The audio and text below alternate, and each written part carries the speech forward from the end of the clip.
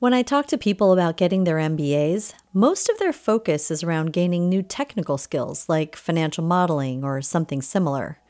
I strongly believe that connecting with classmates and creating new memories with those friends is far more important than learning how to be an Excel jockey. Bill Schlau is a perfect example of this. He's held the role of Chief Information Officer for the San Francisco Giants since our graduation 25 years ago. It's no surprise that Bill and I chat about the importance of sports.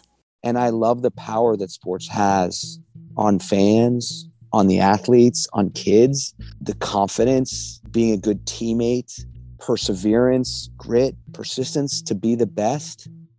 I love all these things and the lessons you learn from sports and how it can make you successful in life. And I'm just passionate about it. And it's just fun. I incorrectly assumed that Bill, a former collegiate two-sport athlete and Olympics employee, seeks athletes in his hiring. And see who you are. And I want to hear humility in that interview. For me, I hire service first, folks who are there to serve others. And I want amazing references. We talk about the real-life challenges COVID presented as he simultaneously navigated keeping his kindergartner on task on Zoom classes and dialing into his executive staff meetings via Zoom. One time I was at the kitchen table during an important executive team meeting with our owner and our CEO and others. And I'm sitting there and I'm talking, and I got shot in the face with a Nerf dart. Bill shares a very creative approach to a painfully difficult conversation with an employee, one we've all encountered, but likely haven't addressed head on. I had someone, this is not a boss, it's someone who worked with me, who had personal hygiene issues. And others would bring it to me, but nobody had the courage to bring it to this person.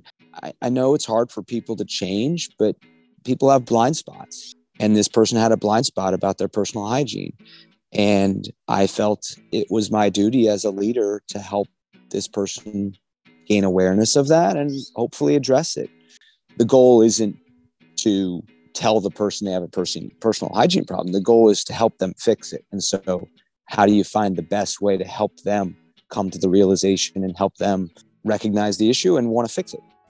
He shares stories about experiences with stellar and not so stellar bosses, and his eternally optimistic perspective about learning from each. I think most of my friends who became entrepreneurs, I think it's because they had bad bosses early in their careers. And they're like, I can't work for somebody like this.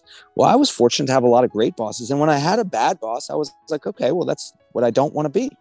Every time I went into the room with him in a group meeting, or anyone did, we came out of that meeting knowing two things. One, he's the smartest person we know, smartest person in every room. And two, we lost that meeting. He won the meeting. He wins every meeting because he's the smartest guy in the room and he's also the boss. Those were terrible leadership traits. My current boss, Larry Baer, our CEO, every meeting I go into with him, I walk out. The door could be closed and I would run through the door for him because that's the kind of leader he is. He builds me up and he empowers me to take on any challenge and encourages me to do that. And that probably is the smartest guy in the room, but you would never think that because that's not the image he portrays. And I think it's a Ralph Nader quote. The function of leadership is to produce more leaders, not more followers. In order to do that, you got to let go and focus on others as opposed to yourself. I've been curious to see how remote work impacts long-term innovation.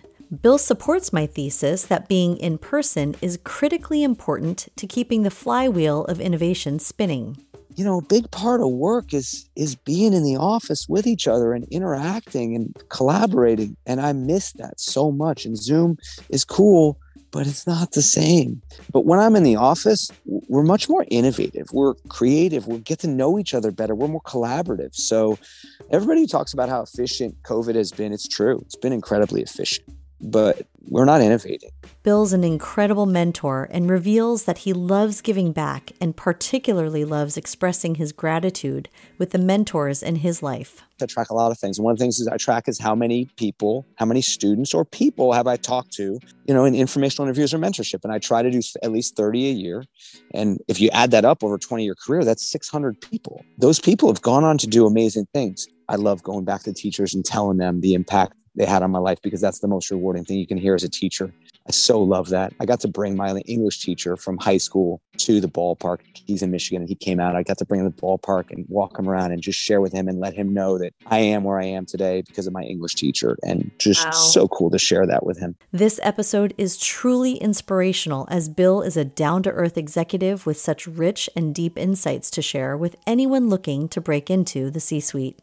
Thanks for tuning in to Mentor DNA.